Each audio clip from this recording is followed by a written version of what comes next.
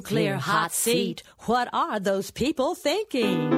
Nuclear hot seat. What have those boys been drinking? Nuclear hot seat. The corium is sinking. Our time to act is shrinking, but our activists are linking. Nuclear hot seat.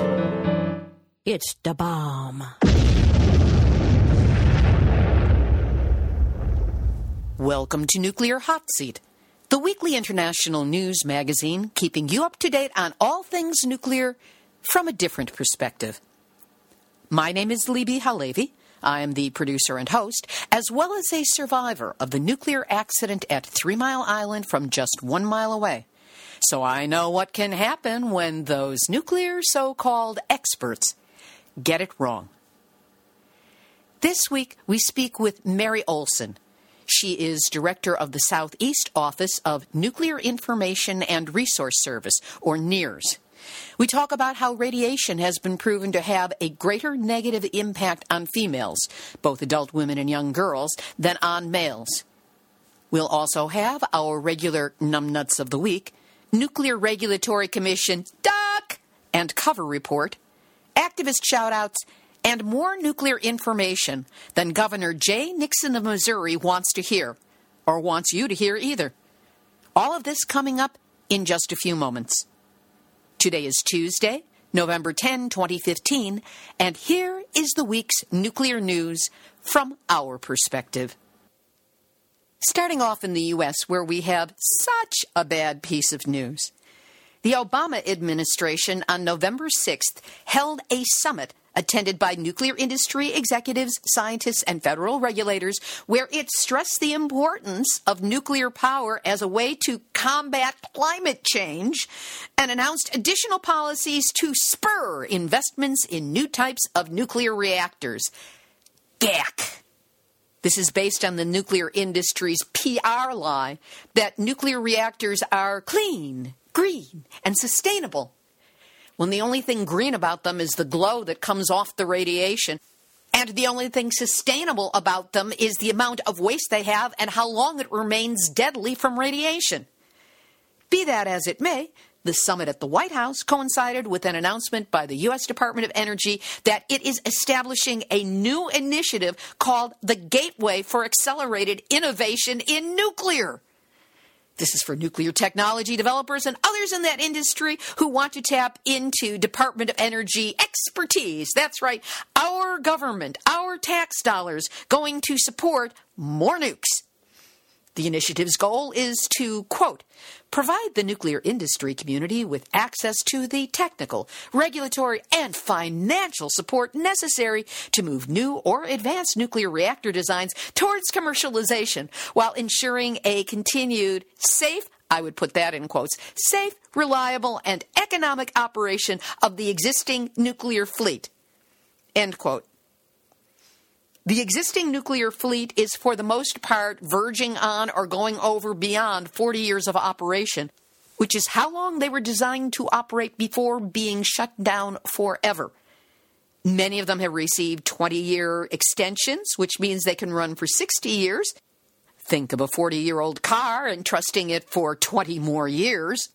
And even worse, the Obama administration has pledged to supplement its $12.5 billion loan guarantee program to the nuclear industry to build more nukes under the Environmental Protection Agency's Clean Power Plan. There's so much wrong with that phrase. They are treating nuclear like a zero-carbon resource, when, of course, radioactive waste may be carbon neutral, but it sure isn't neutral when it comes to the damage it does for our health for thousands and tens of thousands of years. There will be commentary on this in today's Final Thought, along with the relevance of what's going on in the White House to what's going on at Westlake in St. Louis.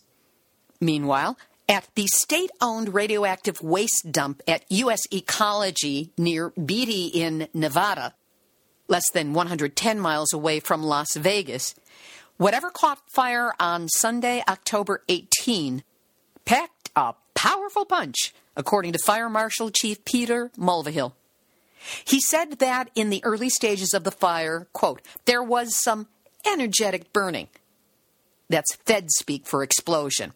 But be that as it may, energetic burning that blew a hole in the cover soil that caps the trench where low-level radioactive materials were buried in an unlined clay terrain in the 1970s. The fire that resulted prompted authorities to shut down a 140-mile stretch of U.S. Highway 95 for nearly 24 hours. For 30 years, from 1962 through 1992, the dump, operated by U.S. Ecology and its predecessor, Nuclear Engineering Company, on state land leased to the companies, was one of the few graveyards in the United States for disposing of low-level nuclear waste. But the ghosts, ghouls, and zombies buried in that nuclear graveyard have risen to haunt us yet again. Preliminary results from the state's radiation control program state that there is nothing in the fire's plume that was radioactive based on negative results for gamma rays. But they did not test for either alpha or beta. Meanwhile, they're going to be doing ground testing for beta and alpha particles, but I guess they're not looking for gamma on the ground. Makes me wonder if it might be a loophole, or at least a blind spot. In California, on Monday, October 26th, a state judge recommended that Southern California Edison, operators of the now-closed San Onofre nuclear power facility, pay nearly $17 million as a penalty for engaging in improper talks with regulators. The judge found that Edison officials held 8 unreported improper communications with one or more agency commissioners during that time. Sounds pretty innocent and maybe just a tad clumsy until you realize that one of those meetings took place in Warsaw, Poland. And oops, they misplaced the minutes.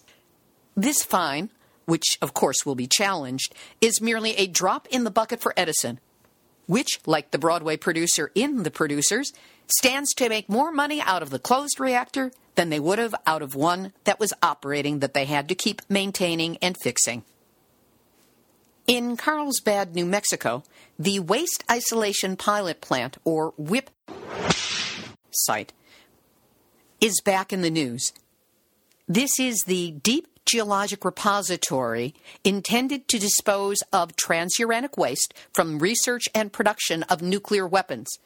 It was supposed to hold this waste safely for 10,000 years, but it imploded 9,985 years ahead of schedule when, on Valentine's Day, February 14 of 2014, there was an energetic burning event that breached containment of one of the 55-gallon drums of plutonium-contaminated nuclear weapons waste from Los Alamos National Laboratory. The accident released high levels of radiation, including plutonium and americium, contaminating 8,000 feet of the underground. And even worse, some of this radioactive material made its way out into the environment. Now, a federal report suggests that operations at WIPP were rushed as regards the reopening, with management focused on meeting the reopening date more than on doing things correctly. After all, what could go wrong? And even though it's been 6 months since the Los Alamos Nuclear Laboratory, WIPP, and the New Mexico Environmental Department and the U.S. Department of Energy reached a $73 million settlement over permit violations that took place, the deal has yet to be signed. And of course, that means no money has changed hands. Department of Energy said in an emailed statement that it continues to have very productive conversations with the state of New Mexico. We look forward to finalizing this agreement in the near future. Please define near future, and not in atomic terms, human terms. As for getting your money, good luck, New Mexico. And now it's time for the Nuclear Hot Seat. Duck!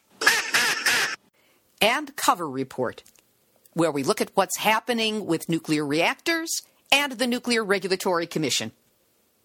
The Millstone Nuclear Facility in Connecticut is on hot standby because on November 8th, a decreasing oil level in a reactor coolant pump caused a manual reactor trip to be initiated. On October 22nd, the NRC approved an operating license for the second reactor at Watts Bar, nearly 43 years after the regulatory agency first granted a construction permit for work to begin on the nuclear plant near Spring City, Tennessee. It's being touted as the first new U.S. reactor in 19 years, but it begs the point because what really was approved was a design for a reactor that was old 40 years ago when this process started. Also curious in this scenario is the fact that the license to operate was approved by the commissioners before the final testing took place at the reactor. I guess they must be psychic. Beyond Nuclear has published an analysis of the safety risks associated with the severe, ever-worsening cracking of the Davis-Besse atomic reactor's containment shield building. This analysis comes out at the same time that the NRC's Advisory Committee on Reactor Safeguards is considering FirstEnergy Nuclear's operating company's application for a 20-year license extension at Davis-Besse in Ohio, which will have the facility operating through 2037, they hope. The analysis, written by Beyond Nuclear's radioactive waste watchdog, Kevin Camps, and entitled Faustian Fission, argues that forcing ratepayers to fork over billions of dollars in bailouts to FirstEnergy to subsidize 20 more years of radioactive Russian roulette on the Great Lakes shoreline is an outrage that must be stopped.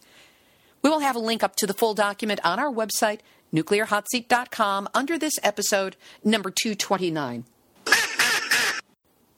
And U.S. Senator Edward Markey of Massachusetts, a member of the Environmental and Public Works Committee, has asked the Nuclear Regulatory Commission for information about the reliability and safety of nuclear power plants nationwide in extreme weather events.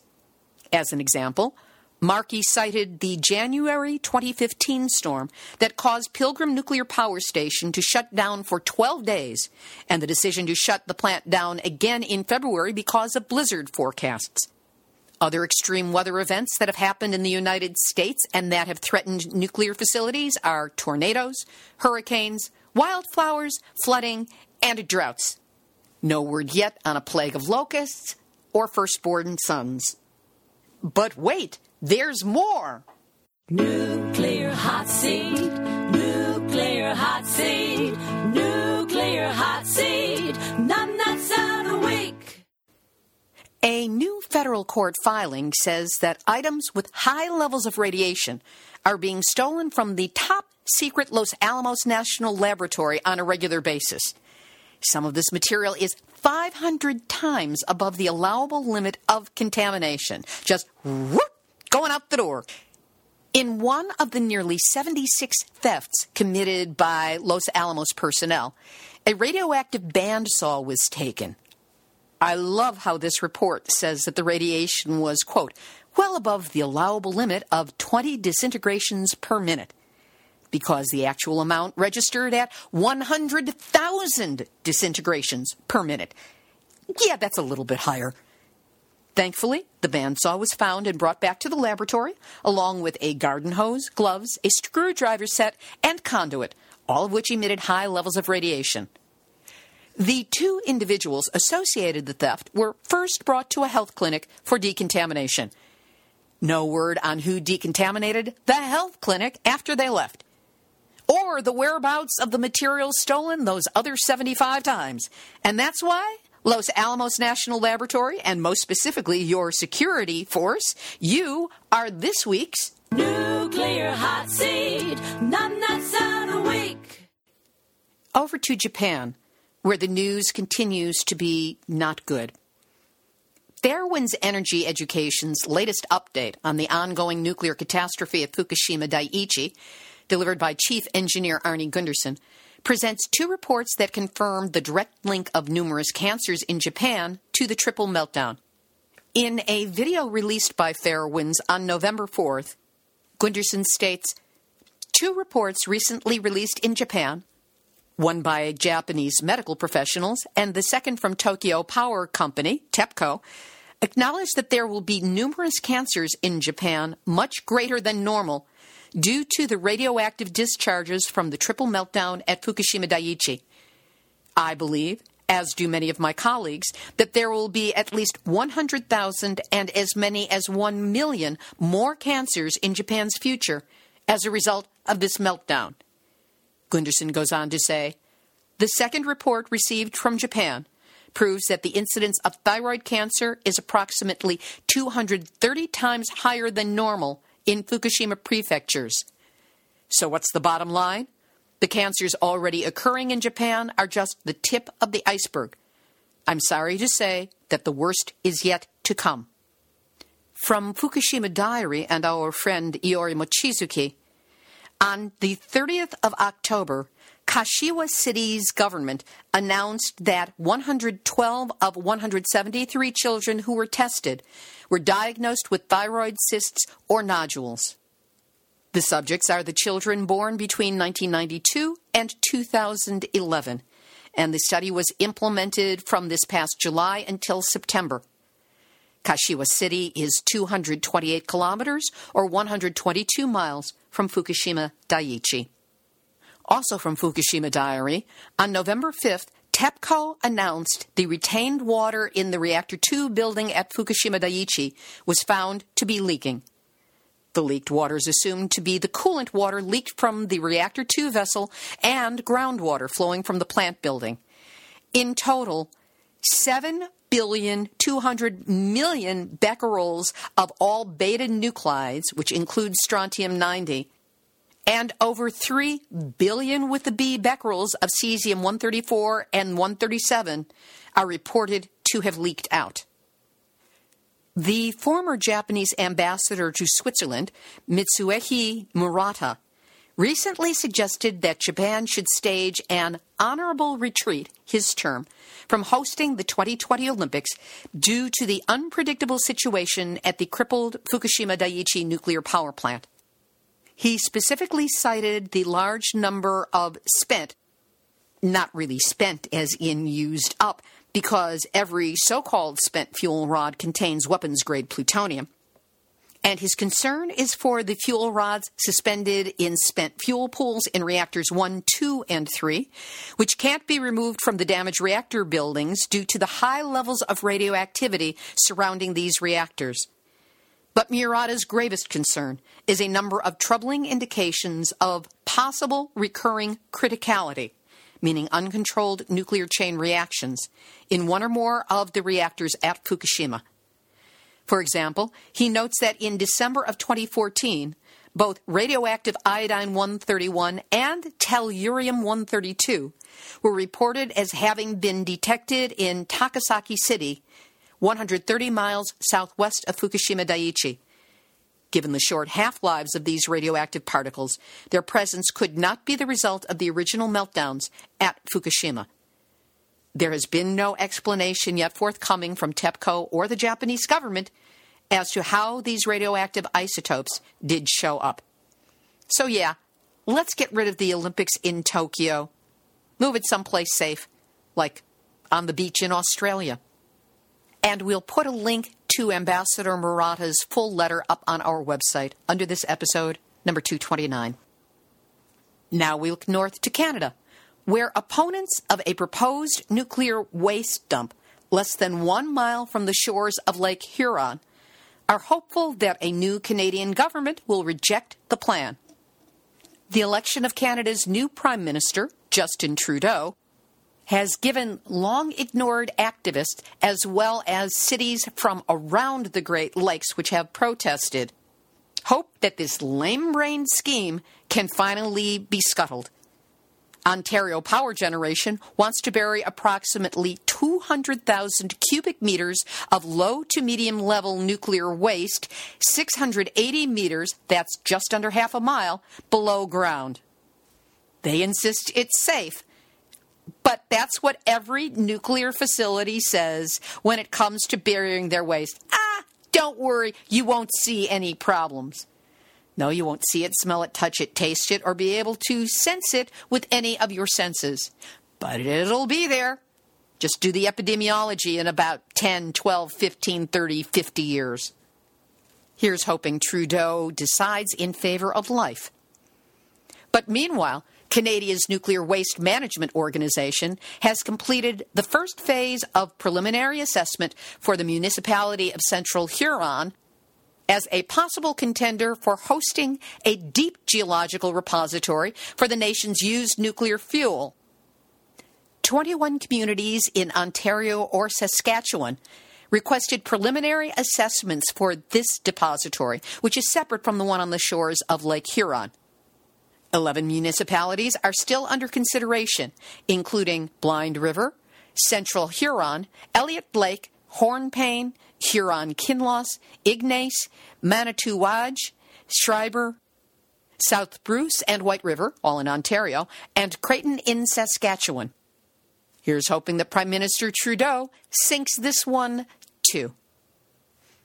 In Australia, Energy Resources Australia, which owns and operates the Ranger uranium mine, defied warnings from authorities and went ahead with what they called was a controlled burn at their site, which just happens to be in the middle of the Kakadu National Park.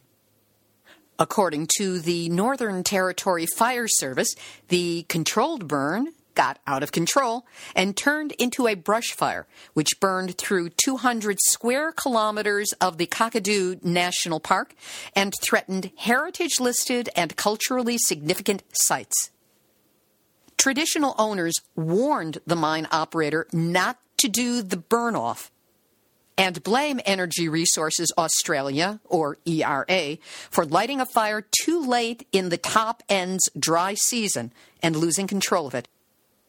They said it was the second year it had happened and accused ERA of negligence. ERA, which is majority owned by Rio Tinto, has said it did not require permission to start the weed management fire on the Ranger project site. The company is conducting its own investigation into the fire, which I'm sure will just let them off their own hook. They're claiming that on the day they set the fire, there was no fire ban in place, but apparently there was no common sense either. And for all nuclear reactors in all countries everywhere, anonymous insiders reveal real hacking risks to nuclear power plants. A report on the growing cyber risks to nuclear reactors quotes these insiders who reveal a lack of cybersecurity awareness, design flaws, threat actors, cyber attack scenarios, and backbiting among personnel. The report is put out by a new think tank, Chatham House, and we will have a link to it up on our website, nuclearhotseat.com, under this episode, number 229. We'll have today's featured interview in just a moment, but first, Nuclear Hot Seat, the website, is back up and better than ever. If you haven't yet, go to nuclearhotseat.com and check out all of our new features, including a way to search by month and by topic. 'Tis a thing of beauty, and we're making it even prettier as we continue to tweak the content and add links. Many people donated to help make this happen, and we remain grateful to you. However, support is still needed because the show goes on and we have monthly charges. Here's an idea. If you go out and get one of those expensive cups of coffee on a regular basis, why not take the price of that and donate it to us? Make a $5 recurring donation, one a month, to Nuclear Hot Seat. It's like you're buying us a cup of coffee. And in that way, we will have an ongoing income to be able to cover website charges, internet fees, some of the services we use. And in this way, we'll be able to anticipate how much of the expense is being covered by knowing how much we're getting on a monthly basis. And hey, if you want to buy us 2 cups of coffee or more, that's cool too. You can do this by going to nuclearhotseat.com, click on the big red donate button. You can either donate through PayPal or directly from your credit or debit card, but the recurring can be set up through PayPal. Or if you want to give a donation but don't care to do it online, email me at info@nuclearhotseat.com for a snail mail address where you can send your donation the old-fashioned way. Whatever you do to help this show keep going, thank you so very much. You've got my gratitude. For this week's interview, we have one of my favorite interviewees, Mary Olson. She is director of the Southeast Office for Nuclear Information and Resource Service, known to us as NIRS.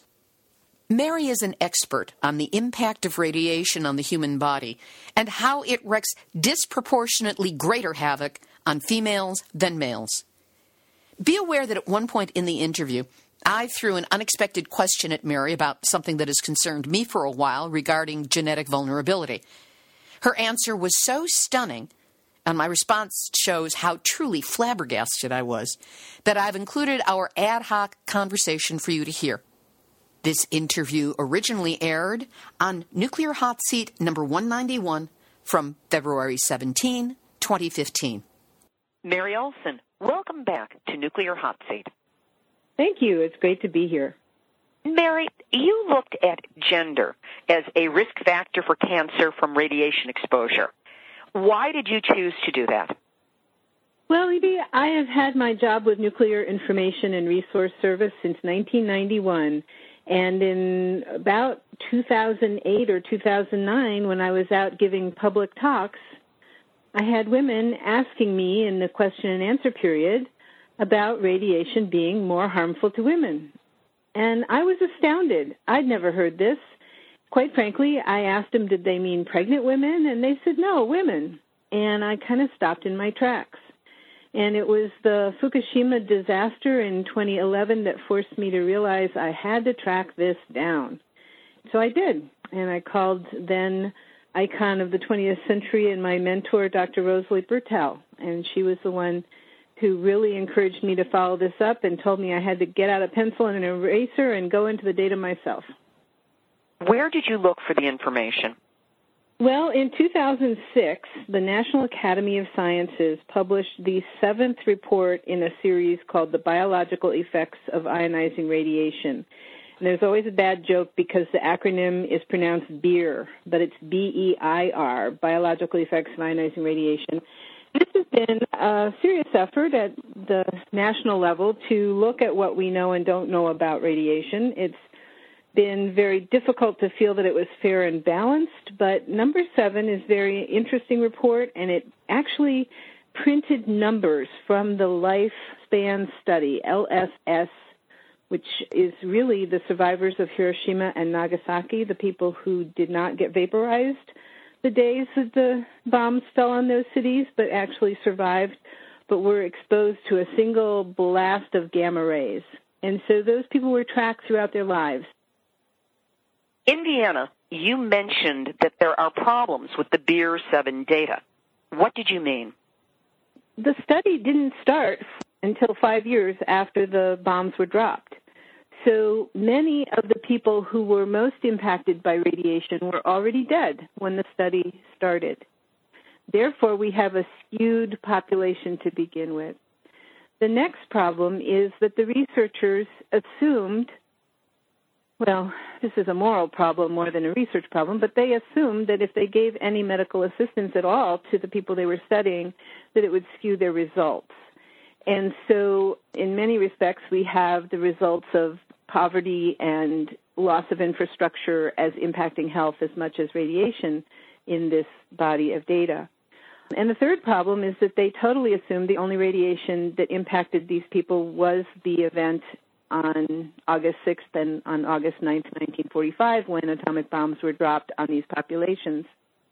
They did, however, structure the study in a way that allows us to make some broad generalizations. And that structure was to group people by approximately how much radiation on a reconstructed dose they think they got and how old they were at the time of the bombing. They counted cancers and cancer deaths, and that's what was published by the National Academy of Sciences, with some other studies thrown in as well, but that's the main body of data and the biggest place that it has been shared where the public can access it relatively easily. And that's what I sat down and did some simple division. They have all these big numbers in big tables, and I reduced them down to the simple ratio of 1 in so many. 1 in so many is where you start seeing these ratios pop out. And it turns out that little girls are twice as likely to get cancer at some point in their lives. if they're exposed between the age of birth and 5 years old than little boys in the same age group and the same exposure level. Half the rate of cancer at some point in their lives for boys compared to girls. What have you discovered might be the reason behind this differential between boys and girls? Well, the interesting thing is that the National Academy of Science, with their large panel of many scientists and lots of peer review, don't even mention gender as a risk factor. And I still don't know, and honestly, I should someday ask whether they saw it and just decided not to say anything, or if they just plain missed it. The same findings were published by Dr. Arjun Makhijani in 2006 under his campaign Healthy from the Start. He's with the Institute for Energy and Environmental Research, but I had no awareness of his paper. Now, both of us are just talking about patterns in numbers of large numbers of people exposed to a very special situation, which was the bombing of Hiroshima and Nagasaki. Where does it go from there? We have not seen another real study on this question, let alone an explanation, which is what you're asking me. So, no, there is no place I can point to that says this is why.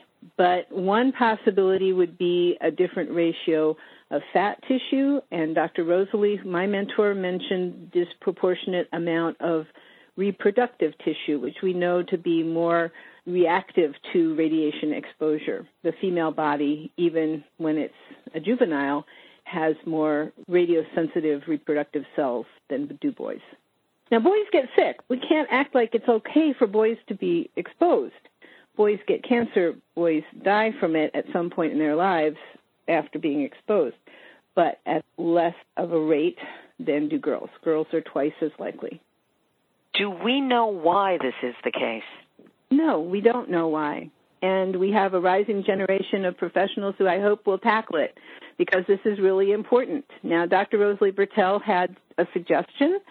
She says that reproductive tissue is hot tissue in terms of being vulnerable to damage from ionizing radiation exposure, and that female bodies have probably roughly 50% more reproductive tissue if you can include the mammary areas and the uterus. That's one hypothesis. But we do know very clearly that there's a lot of metabolic and biochemical differences based on gender, and it's quite possible that there's something in addition. I want to unfold one more piece, and that is that the lifespan study of Hiroshima and Nagasaki survivors show that when the radiation exposure happened as adults, in other words, in 1945, the individual in question, both male and female, were adults, over the rest of their lifespans, women got 50% more cancer. So for every 2 men who got cancer in the lifespan study, if they were exposed as adults, 3 women got cancer. So I still think that's very significant. It's not quite as high a difference as in the childhood case, but it's there, and something that every woman has a right to know. One of the things that I have wondered about, when a little girl is born, she already has inside of herself all of the eggs she will ever have for her entire life. So, in essence, we are all the genetic offspring of our father and our maternal grandmother, because that's whose body formed the eggs. Is it possible that the presence of these eggs from birth in little girls might have some impact or something to do with the fact that females are more at risk from exposure to radiation? Libby, you've put your hammer on the head of a nail that's extremely important in our discussion of the environmental impacts of radiation. However, I do not believe the fact that our eggs as females are formed in our grandmother's body is a risk factor. It's the opposite. The fact that our grandmother's bodies contribute the mitochondria and all the non-DNA portions of the egg, right? I mean, once you're an embryo, you're a combination of the DNA in that egg plus the father's sperm, as you pointed out. It's a combination of the grandmother and the father genetically. But it's also a protective feature of the impacts of environment on the human species.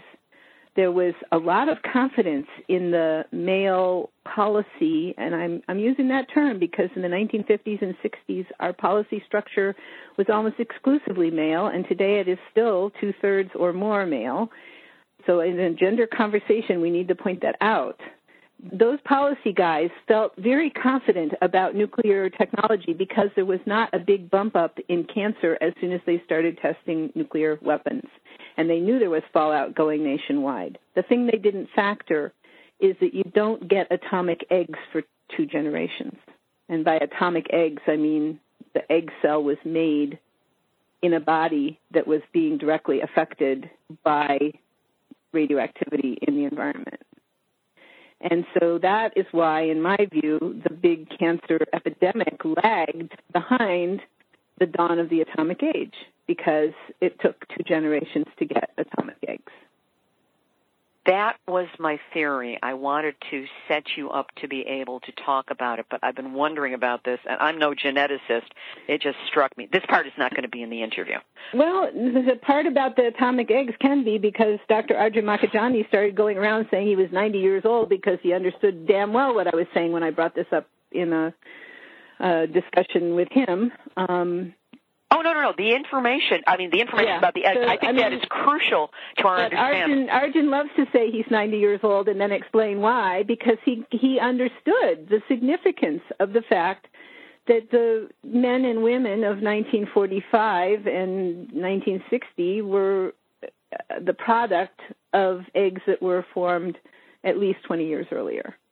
Meaning before the start of the atomic age. Exactly. So you don't get atomic eggs until you have the great-grandchildren. I'm just stunned to finally hear confirmation of this. This is it's bad news but great information. The field that is going to tackle the questions of how ionizing radiation impacts our bodies and potentially why there's a gender link to the risk for cancer is the field of epigenetics. Yes, genetics is involved. Yes, genetics is intimately involved in the induction of cancer. But the epigenetics, meaning how those genetic instructions are translated out into the cell, all the operations of the cell that access the DNA in the first place, all of that's called epigenetics. And that is the field, I believe, that will start unraveling some of these mysteries. But there's a whole lot that has been excluded from radiation protection in the sense of the field of health physics, in the sense of federal development of radiation, quote-unquote, protection standards. You have to understand that all of it is rooted in the production of these same bombs. And when there were just a few places in the whole world that had concentrated radioactivity, and you were sending military and paramilitary males into those places being Oak Ridge, Tennessee, where they were enriching the uranium, the very few uranium mines that had been developed. The only test site was in New Mexico at Trinity, et cetera, et cetera. These were very limited places that were highly radioactive. You had standards based on exposing young male bodies, and that was the standard reference man. We now know that you cannot meet a 1 in a million standard for a little girl, which socially we say industrial activities, well, if it causes 1 cancer in a million, okay. And it was super fun. They had to back off of that. It was too hard. They would cause 1 cancer in 100,000. In a few cases, maybe 1 cancer in 10,000 exposed. These are the risk factors that our federal government considers allowable. Well, our current radiation standards for adult males allow a risk factor of 1 in 286 people exposed. Way below. That's the 100 milligram a year, okay? That's like not even the Fukushima devastating criminal increase to 2 rems or 2,000 millirems a year that they're allowing at Fukushima. That's the 100 millirems a year is a risk factor for 1 in 286. That's not Dr. Rosalie's numbers. That's not Dr. John Goffman's numbers. That is the Nuclear Regulatory Commission's own numbers. So if you take those numbers and multiply by the risk factors that you'd have to adopt in order to protect little girls, you can't do it. You have to be closing facilities down and cleaning up. The coefficient has to be negative in order to protect little girls. So basically, we now have the ability to stand up and say that the nuclear complex is incompatible with the future of our species, because I'm on a tirade, but the EPA, the Environmental Protection Agency, was going to revise their radiation standards, and I brought up little girls, and they said something about a subpopulation. I said, dear, little girls are not a subpopulation. Little girls in Chicago are a subpopulation, but little girls are integral to the life cycle of our species. And they stopped. They said, oh, you're right. But this is a male leader in our EPA at a federal level going to rewrite a radiation standard as if a little girl is a subpopulation. It pisses me off. Can you tell? I'm not usually stunned when it comes to figuring out the next question I'm going to ask, but, man, you did it to me with that one. It is such a lethal blind spot for our species. Yes. We've known that the nuclear future is no future. We've known this. And so I wrapped up my talk to the 158 country delegations in Vienna, Austria, on their consideration of the humanitarian impacts of nuclear weapons in December, where I was. I said, look, we talk about nuclear war, we say there is no cure, only prevention. And I turned around and said, prevention is the cure. You know, the whole precautionary principle thing didn't catch on really far, and part of that is because we are innovators, we are experimenters, and if you take precaution, you can't do anything. But this isn't about innovation or experimentation. We know the data is in. National Academy of Sciences published it. All I did was take a pencil and an eraser and do the math to find out, well, what's the gender factor? And the gender factor is very bad news. And so now it's time to say the experiment is over and prevention is the cure, and now we have to stop and clean up and contain, and, you know, we still have a possibility of making it. But if we don't stop, look, and listen now, we're well over the cliff. How was this information received when you offered it in Vienna and in other conferences and experiences where you had the chance to get it in front of people who maybe could do something about it? You know, Libby, I'm just starting.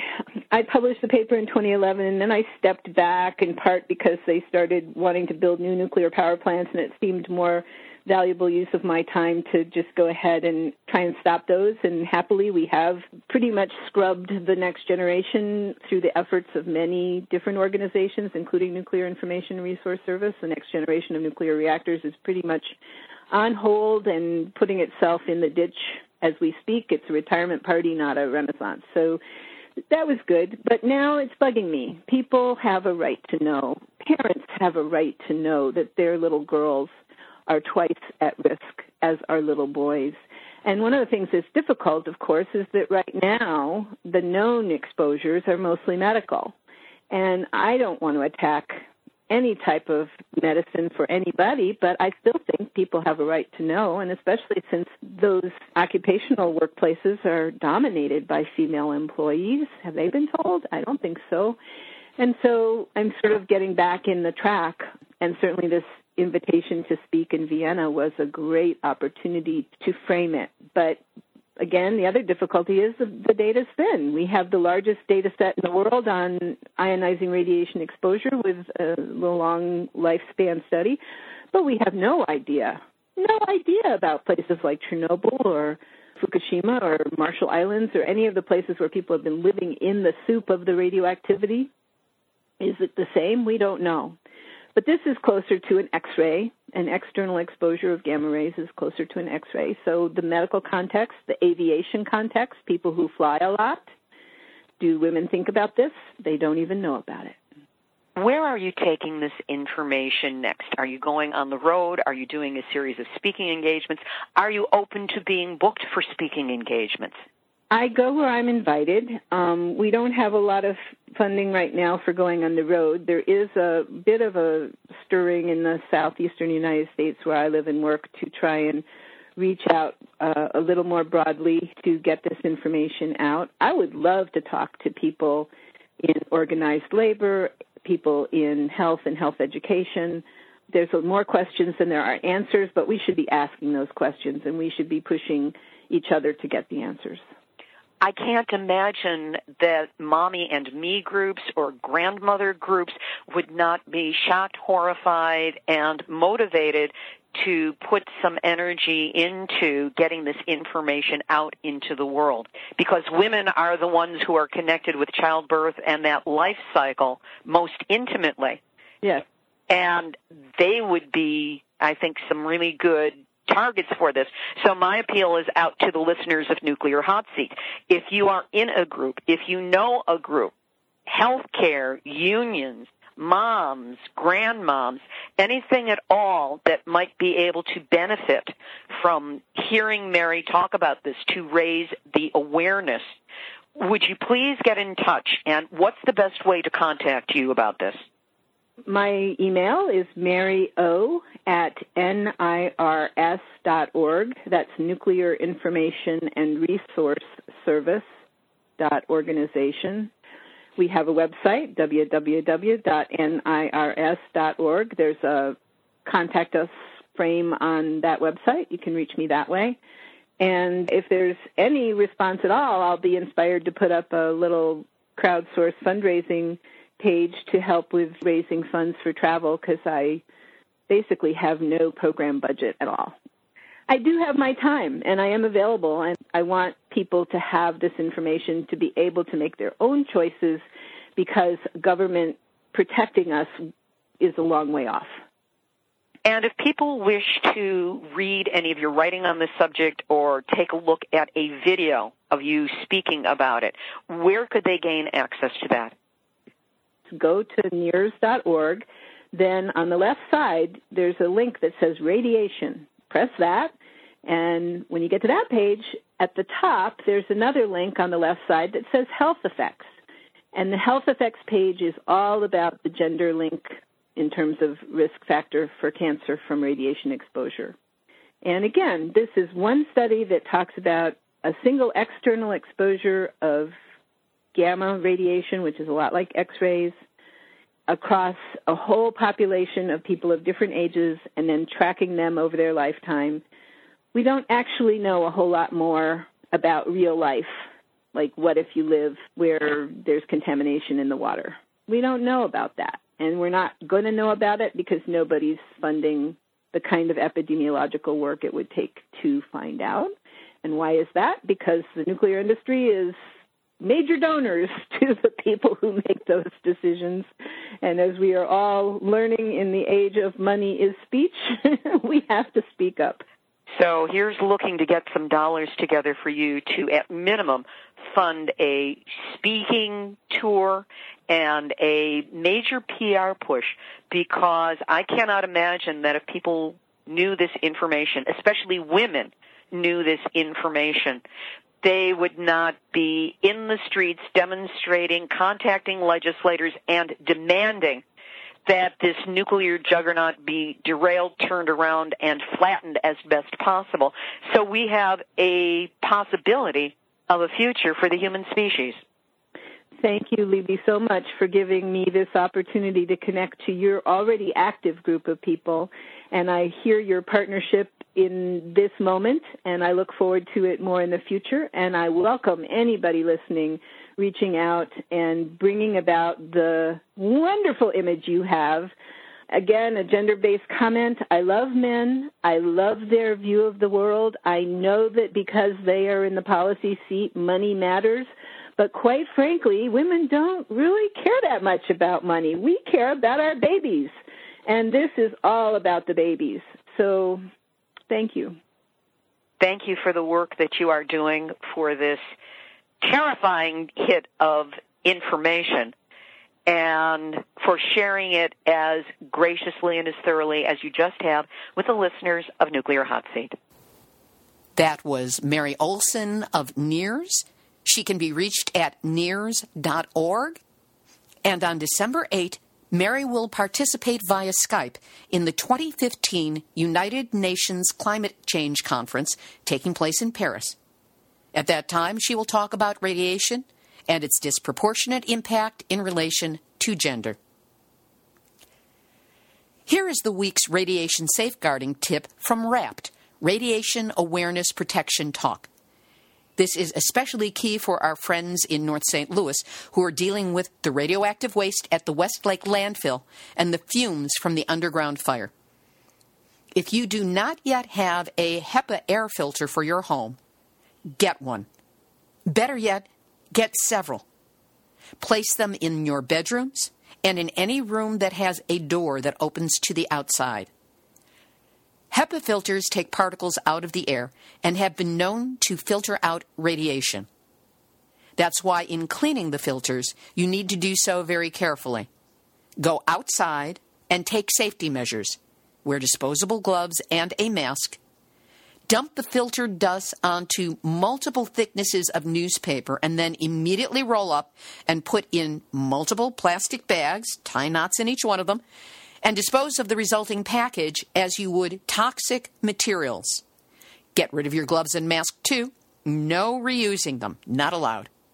If you want more information on best practices to help safeguard from radiation, Radiation Awareness Protection Talk, or WRAPT, is a 6-audio series on best possible practices for safeguarding health against the ravages of nuclear radiation. It was put together by myself and certified nutrition educator Kimberly Roberson, who is also the founder of Fukushima Fallout Awareness Network. WRAPT is an extensive compilation of vetted, footnoted, verifiable information on how to best take care of yourself and your loved ones when facing a nuclear crisis. To get the WRAPT program, and a lot of free information as well, go to raptawareness.com. That's R-A-P like Peter, T like Tom, awareness.com. Note that to help support our friends in St. Louis, we have reduced the price on WRAPT through Sunday, November 15. Activist shout-out. Nuclear Energy Information Service, or NEIS, in Chicago, hosted the first training session of the newly formed Radiation Monitoring Project. It took place in Chicago on October 30th. Nuclear researcher Lucas Hickson of Informable Environmental Services of Michigan conducted an intensive training for 10 eager trainees on the topics of radiation and the field use of monitors.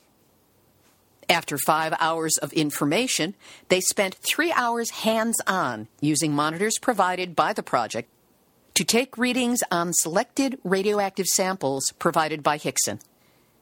The Chicago event was the first of what will be a series of trainings around the country, sponsored by Radiation Monitoring Project. The next trainings are tentatively slated to be held in Chicago sometime in January. This would be good for any of you from St. Louis, and also in Albuquerque in March of 2016. You can learn more about this at neis.org. And I want to use this show to cover aspects of what's happening in and around St. Louis in a way that is going to be useful to those of you who live down there, to get you the information you both want and need. So if you live in that area and have specific issues or questions you would like covered, please send me an email at info@nuclearhotseat.com. Your guidance will help me better cover what you're up against, what can be done, and what's being done, if anything. Here's today's final thought. And again, my mind has never been far away from the people of North St. Louis and in proximity with the Westlake landfill. If those of you living there are hoping for an executive order or declaration of emergency from President Obama to address the disaster that is Westlake and Coldwater Creek, I think this week's nuclear summit at the White House goes a long way towards explaining why you're not going to get any help from that quarter. There will be no top-down leadership on this to assist you. That's because the president's largest donors, going back to his first campaign for the White House, are part of the nuclear industry. Thus, it's no accident that one of his first acts upon gaining the presidency was to guarantee $12.5 billion in federal loans and push forward the construction of 2 new nuclear reactors at Vogtle in Georgia. Now, with this latest summit, he's gone out on that pro-nuclear is green limb and paid back more of what he owes to his nuke-based supporters. And, of course, the Environmental Protection Agency and the Department of Energy are falling into lockstep behind him to support new nukes and current reactors being licensed for another 20 years when they were all supposed to be built to last for only 40 years. Think of that in terms of your car. Would you trust a 40-year-old car to be relicensed for another 20? I don't think so. That is why you're not getting more coverage in the national media, and that is why the White House will not respond to your demands. Mark my words on this. I remember as a kid being told, you have to clean up the mess in your room before you can go out and play with your toys. I didn't like it, but I had to do it because, hey, if you knew my mom, you'd understand. So where's that stern mother in this administration who's going to tell the nuclear industry that they have to clean up their mess, landfill dumps, radioactive waste, so-called spent fuel rods and assemblies currently stored on-site at operating and closed reactors around the country, and so much more, that they have to clean all of that up before they're allowed to go tout themselves as green and go rushing out to build more reactors. I don't see anyone anywhere in this administration who's got the ovaries to do this. So, moms, you've heard the risks you face from radiation in today's interview with Mary Olson. We cannot rely on the men in power or their female clones like EPA head Gina never met a nuke I didn't like and cover for McCarthy to step forward on your behalf. It's going to take grassroots mom power and those who support the moms to get on your local politicians, mayors, state representatives, and senators, to say nothing of your local media, to force a declaration of a state of emergency. Not easy. Not fun. But you know, I'm betting on the moms to accomplish what our compromised top elected leadership either can't or won't. This has been Nuclear Hot Seat for Tuesday, November 10, 2015. Material for this week's program has been researched and compiled from ENEnews.com, WashingtonExaminer.com, SNL.com, OCRegister.com, SantaFeNewMexican.com, AlbuquerqueJournal.com, KION-TV, Erica Gray for her weekly reactor news updates, TimesFreePress.com, BeyondNuclear.org, CapeCodTimes.com, SputnikNews.com, Fairwindsenergyeducation.org, and the esteemed Arnie Gunderson, FukushimaDiary.com, and our friend Iori Mochizuki, JapanTimes.com, MichiganRadio.org, TheGuardian.com/Australia, ComputerWorld.com, the Nuclear Regulatory Commission, the Jern School dropouts who write for World Nuclear News, and the magnificent, sterling, fabulous activists of the Nuclear Hot Seat community on Facebook, which you are all invited to like. Theme music written by me, sung by Marilee Weber, accompanied by John Barnard, as recorded at Winslow Court Studio in Hollywood. Nuclear Hot Seat is syndicated by UCY.TV and StewWebRadioNetwork.com, formerly Veterans Truth Network. The show is also available on iTunes under podcasts. The archive is available on the website, NuclearHotSeat.com, on our YouTube channel under Nuclear Hot Seat Videos, and on iTunes. Nuclear Hot Seat is the activist voice on nuclear issues. So if you have a story lead, a hot tip, or a suggestion of someone to interview, send an email to info@nuclearhotseat.com. We are copyright 2015, Libby Halevi and Hardestry Communications. All rights reserved, but fair use allowed as long as proper attribution is provided. This is Libby Halevi of Hardestry Communications, the heart of the art of communicating, reminding you that we've all had our nuclear wake-up call. Now don't go back to sleep, because we are all in the Nuclear Hot Seat. Nuclear Hot Seat. What are those people thinking? Nuclear Hot Seat. What have those boys been drinking? Nuclear Hot Seat. The corium is sinking. Our time to act is shrinking, but our activists are linking. Nuclear Hot Seat. It's the bomb.